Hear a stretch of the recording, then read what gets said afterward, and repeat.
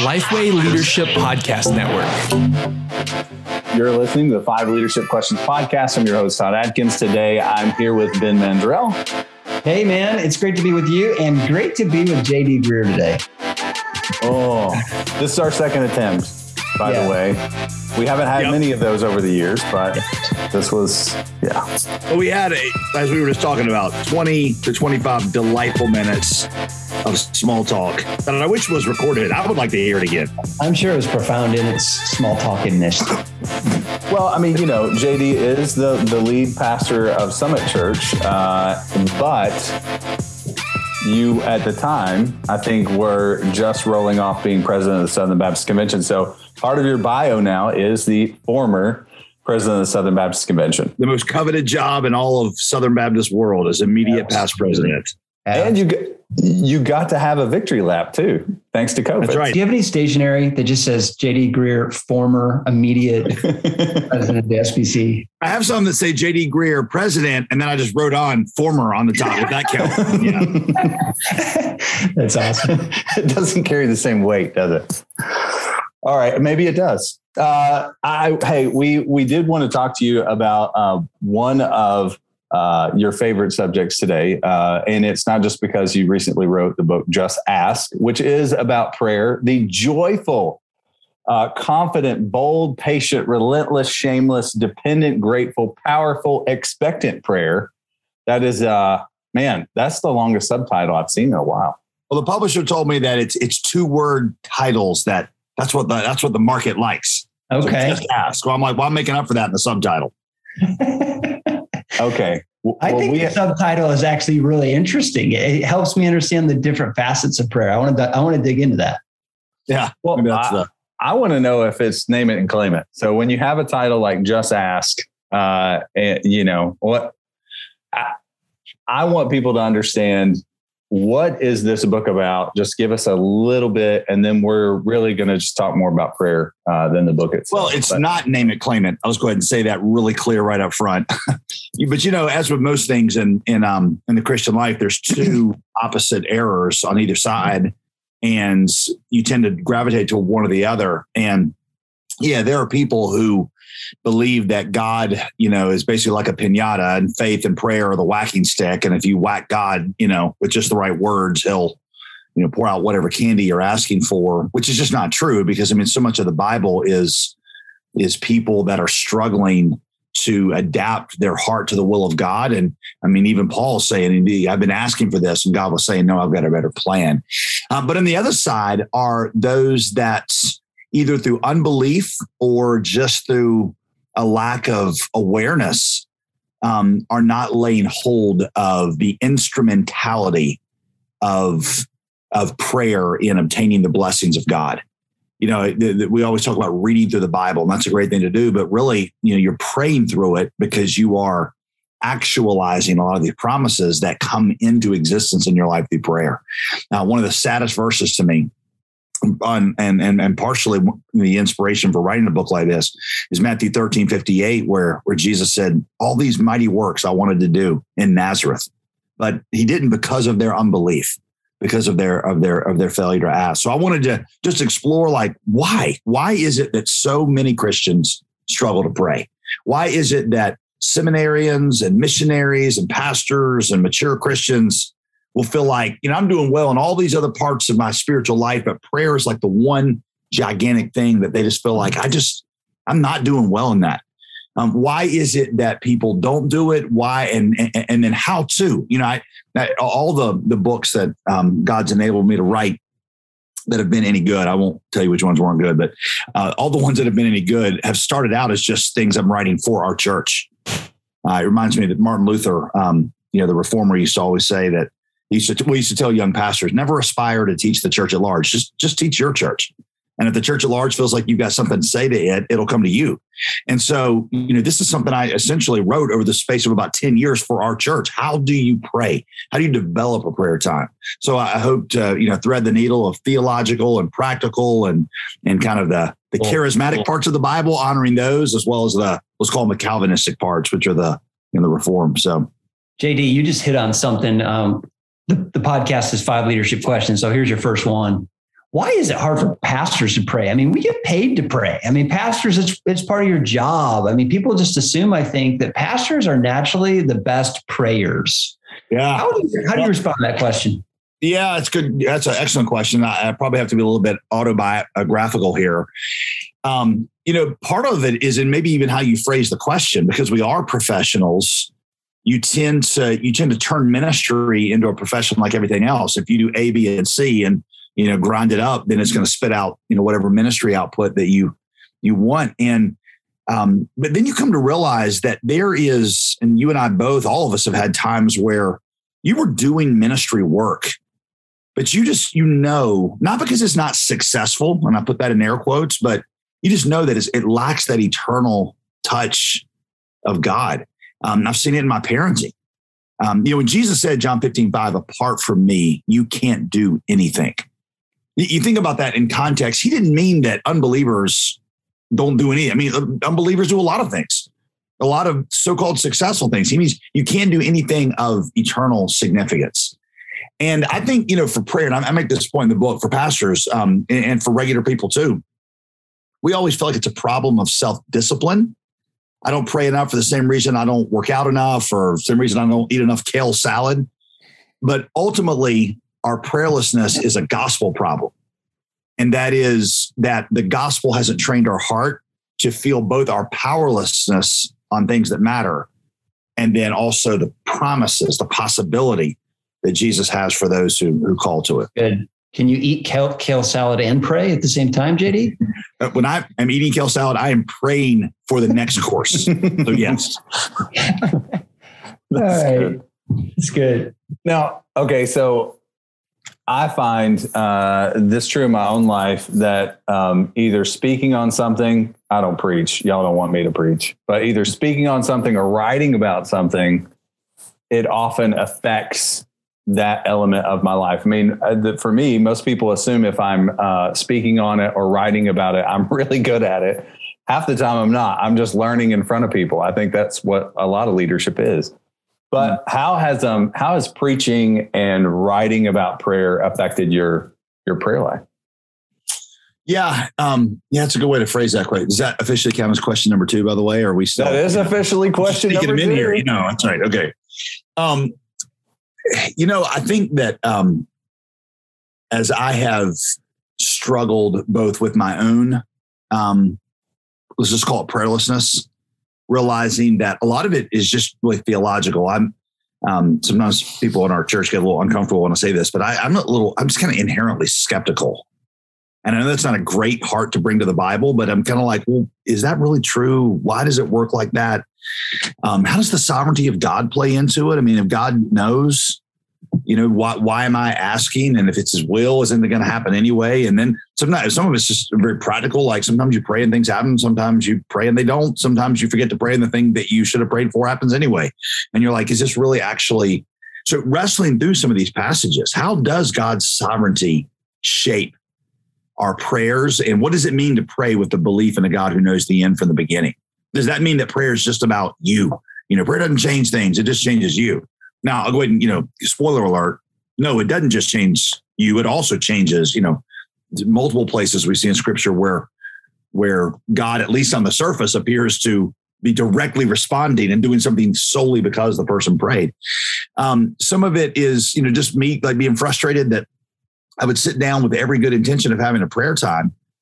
And I'd sit down, I'd close my eyes and start praying for missionaries. And 20 minutes later, I'm thinking about what I watched on Netflix the night before, or, just full on asleep.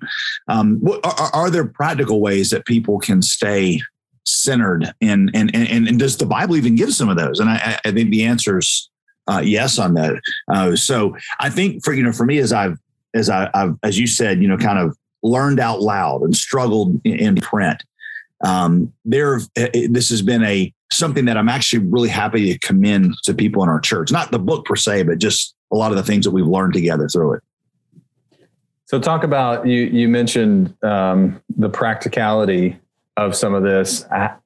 How do you practically pray then?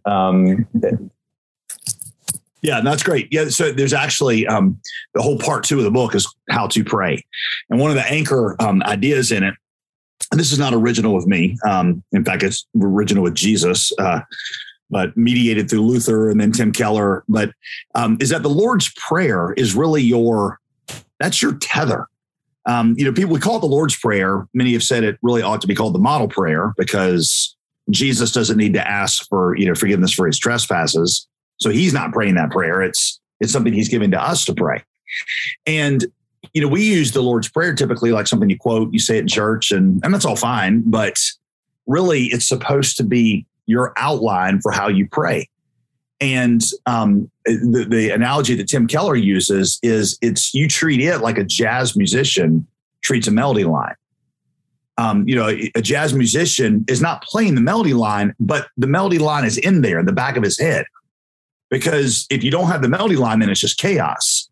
But he or she is creatively putting notes around that melody line. Well, you're using the phrases of the Lord's Prayer, to use the musical word, to riff off of them.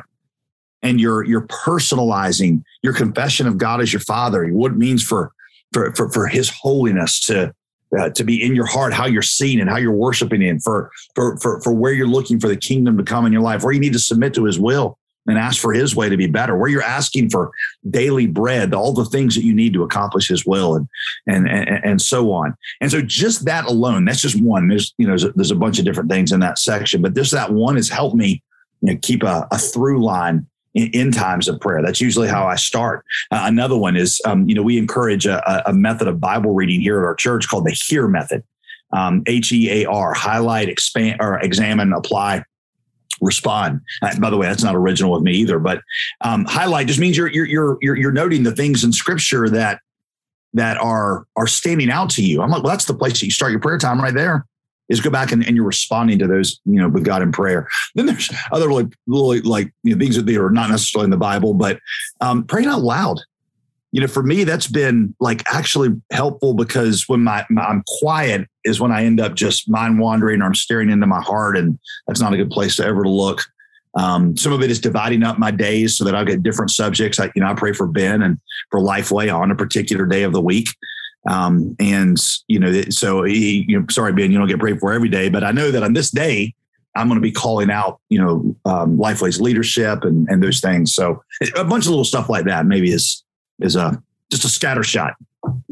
That's really good. I think as a pastor, it's just always hard to impart and give passion to people for prayer. It's almost like some people are wired for it and some aren't, but our responsibility, I think, in pastoral ministry is to try to get the entire church engaged in prayer. How have you guys tried to do that there at Summit? How have you tried to engage people, get them all working on their prayer lives?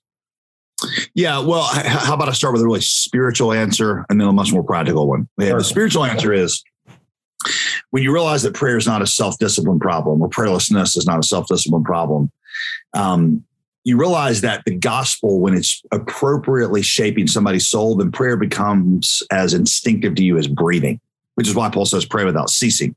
The least disciplined person listening to this podcast, the least disciplined one is breathing. And you don't have to, nobody called you this morning and said, hey, just wanted to remind you to breathe today. Be a good person and breathe. You just do it because your body craves air. When the gospel has shaped your soul properly, then you begin to crave God enough that you'll find yourself instinctively praying. So the spiritual answer to that is you be in a community, in an environment where the gospel is talked about and highlighted, and you'll find these things begin to grow organically.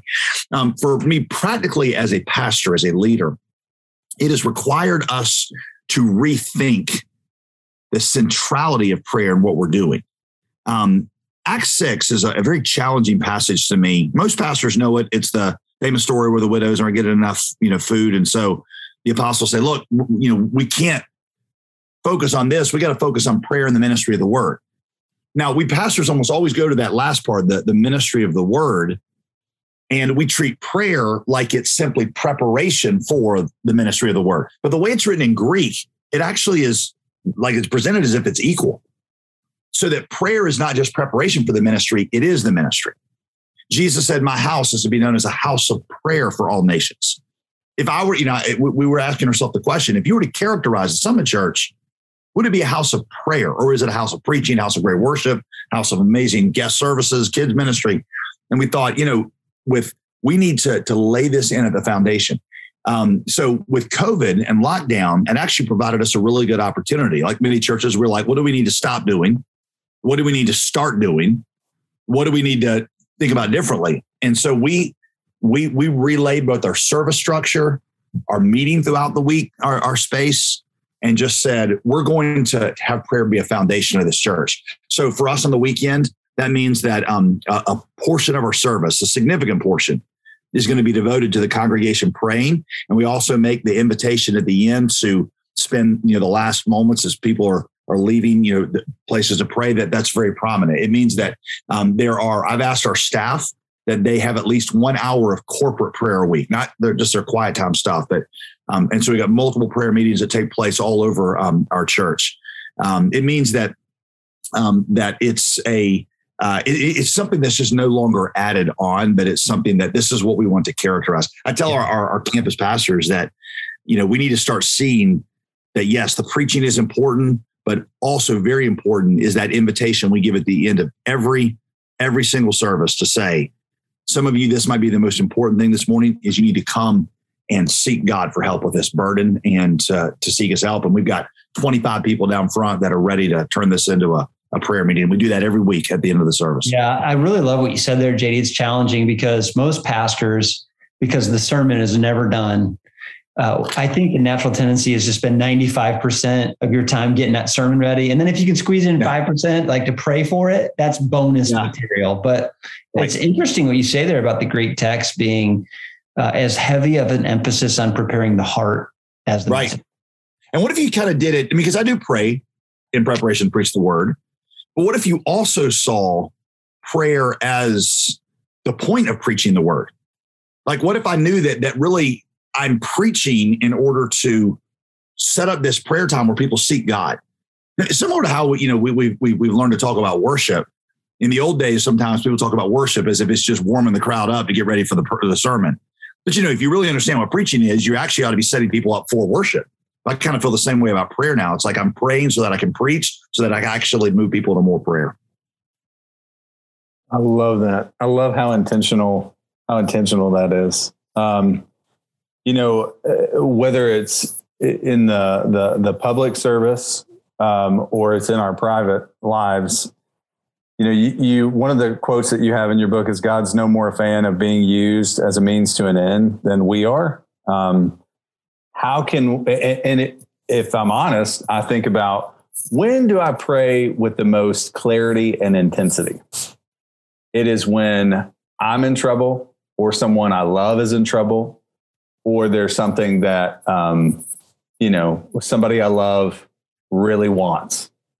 It could be, our group me this morning, like we're celebrating because one of our guys got promoted to oversee the police academy here in Nashville. And, he'd been really wanting that. It's something that we've prayed about for weeks now. And I can pray with clarity for that. Another thing I've been clear, and I know I asked you a question and we'll get to that. This is confessional for me now. The HEAR method that you talked about earlier made me think about, I've been doing the chronological reading this year, on my phone. And I think it has really messed me up because I don't know whether it's the electronic or the screen nature or whatever, but I am a lot less clear in my prayer time. The only time I really feel like we often, get clear is that time in trouble or in that time when we're asking for something for someone else. So how do we keep from doing that, practically speaking? Well, Todd, I don't want to downplay that God actually uses the needs in order to draw you to him. And so I don't want to come across like I'm saying, oh, that's, no, that's terrible. We just need to pray because we're so spiritual. The whole point of the book, Just Ask, is that if you think of a dominant metaphor Scripture has for prayer that Jesus used when he taught, it's children with parents. Children don't think a whole lot about their language. They don't think about their posture. When not kids need something, they come in and just ask. Right. And so that's the metaphor that is guiding. Like, I've got to get rid of all this posturing and the right words and all that stuff that I do with my Heavenly Father. I need to just say, I have a need and I don't know where else to go. And so I need you to counsel me this need. I need you to provide this need. So I think it's the gateway. But to your point, or to the, kind of what's behind your question there, in the model prayer that Jesus gave, over half of it is relational or worship oriented, and only half of it is request oriented. And so if you're using that, you're going to find, using Jesus's model as your guide, you're going to find that you're going to spend a lot of time just thinking about the sovereignty of God, thinking about his glory, thinking about his purposes, thinking about his kingdom, asking for forgiveness of sins, reconciling your heart to him. And only then, in that state of worship, are you going to come out and ask the way that you're supposed to ask. I do think a lot of us, and James even says this, that a lot of us, because we get so quick into the asking, we're not receiving it because our hearts have not been conditioned by worship to think the right ways, to ask the right things. So, what you referred to at the beginning, just to make it clear, is that I think I used the words beautiful and useful.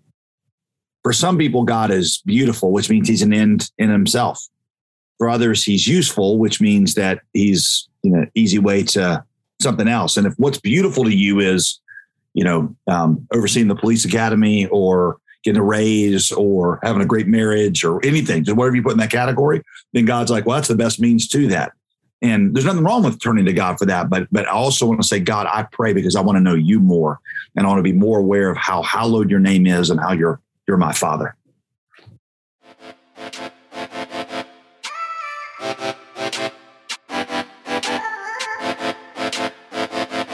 Let's face it, you didn't become a pastor to be an accountant, and you didn't attend seminary to learn about software. Still, managing money is crucial for any thriving organization, which means if you're doing anything wrong, then you're risking the financial health and vitality of your church. Thankfully, our friends at Belay know this well. Belay, an innovative staffing solution with over 10 years of experience serving churches, has successfully matched thousands of organizations with experienced, US-based virtual bookkeepers, virtual assistants, and social media strategists. And they are offering all of our podcast listeners a free download of their resource, 5 Ways a Church Bookkeeper Can Transform Your Day, which shares the 5 most positive changes that will come out of hiring a bookkeeper for your church. So just text Lifeway to 55123. That's LIFEWAY to 55123 for your free download. And if you do so, you will be one step closer to reclaiming precious time every week to do what only you can do. Now, back to the podcast. JD, I was just thinking about the subject of prayer. I think one of the things that's easy to do in ministry is just to respond to challenges, to just keep being responsive. And that, I think, is a big part of being faithful. But what about vision, and how does prayer feed vision in your mind? Yeah. So if you just look at the book of Acts, you would say that the greatest visionary things that happened in Acts were not the result of careful planning. They were the result of prayer meetings. Yeah. I mean, the greatest missionary journeys ever launched out of Acts 13:2, when in a prayer meeting, the Apostle Paul says, the Holy Spirit says, separate Paul and Barnabas for this mission work. It wasn't because of a missions conference or a book that they read or even a sermon they heard. It was simply prayer. I have found, both scripturally and practically, that when our team is united in prayer, that is when the Holy Spirit begins to plant ideas. And pardon the cliche here, but ideas that are less good ideas and more God ideas. Because there's Acts was not a story of the apostles' good ideas for world evangelization. Acts was the story of the Holy Spirit planting the church despite the sluggishness of the apostles. One of the things I point out, is that if you, in the upper room after Jesus ascended, the disciples go and they hang out in the upper room it's about 10 days, if you do the math. And all it says they did in there was pray. So they pray for 10 days. Peter stands up in Acts 2, preaches for 10 minutes, and 3,000 people get saved. Well, nowadays we pray for 10 minutes. We prepare to preach for 10 days, and 3 people get saved. So we got to get our zeros back in the right place because it's much more effective. It creates vision and it creates passion. It's Holy Spirit vision. I'm taking a chance here, but down the road from you is Winston-Salem. Our good friend is a new pastor there at Calvary Baptist. Yep. That's right. And I grew up there in Winston-Salem, by the way. Okay. Well, then the history of the Moravian Church. And when you look back, when you were talking about the book of Acts and every mission, great missionary works occurring with prayer, it reminded me of Zinzendorf and the prevailing prayer. 100-year prayer meeting. 100-year prayer meeting. Yep. They prayed, for like a whole week. And then it was so powerful that they just said, let's not stop. And so they had somebody praying around the clock for 100 years. Talk to me about the connection that you see between the Moravian Church and the rise and decline. Well, I mean, you even tie it beyond the Moravian movement, just tie it to the modern missions movement, the Haystack, prayer meeting.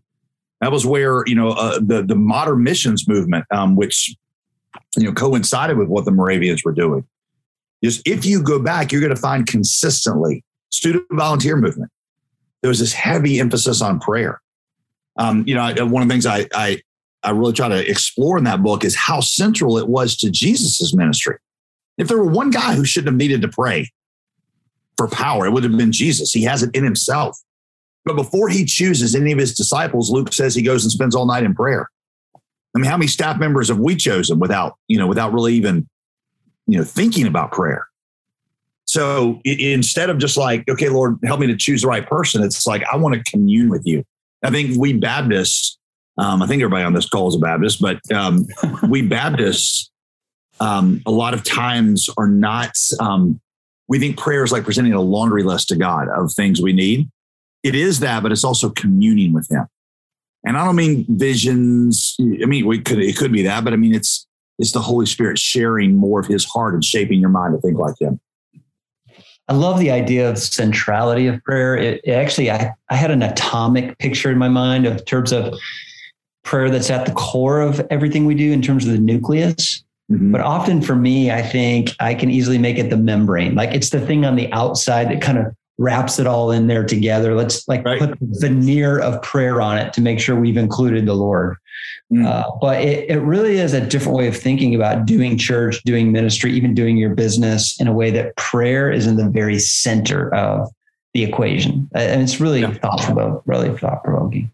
Yeah, I mean, in churches, we pray to change the set, the perfunctory prayer, there's prayers for blessing, and if it really is the ministry, if Jesus said it's to be the house of prayer for all nations, it ought to characterize, these are people who pray. These are people that you can take your burdens to, and they'll take them for you to God. Man, I'm really convicted right now because when I look back at my history in churches and churches where I was in leadership, there were times in which, we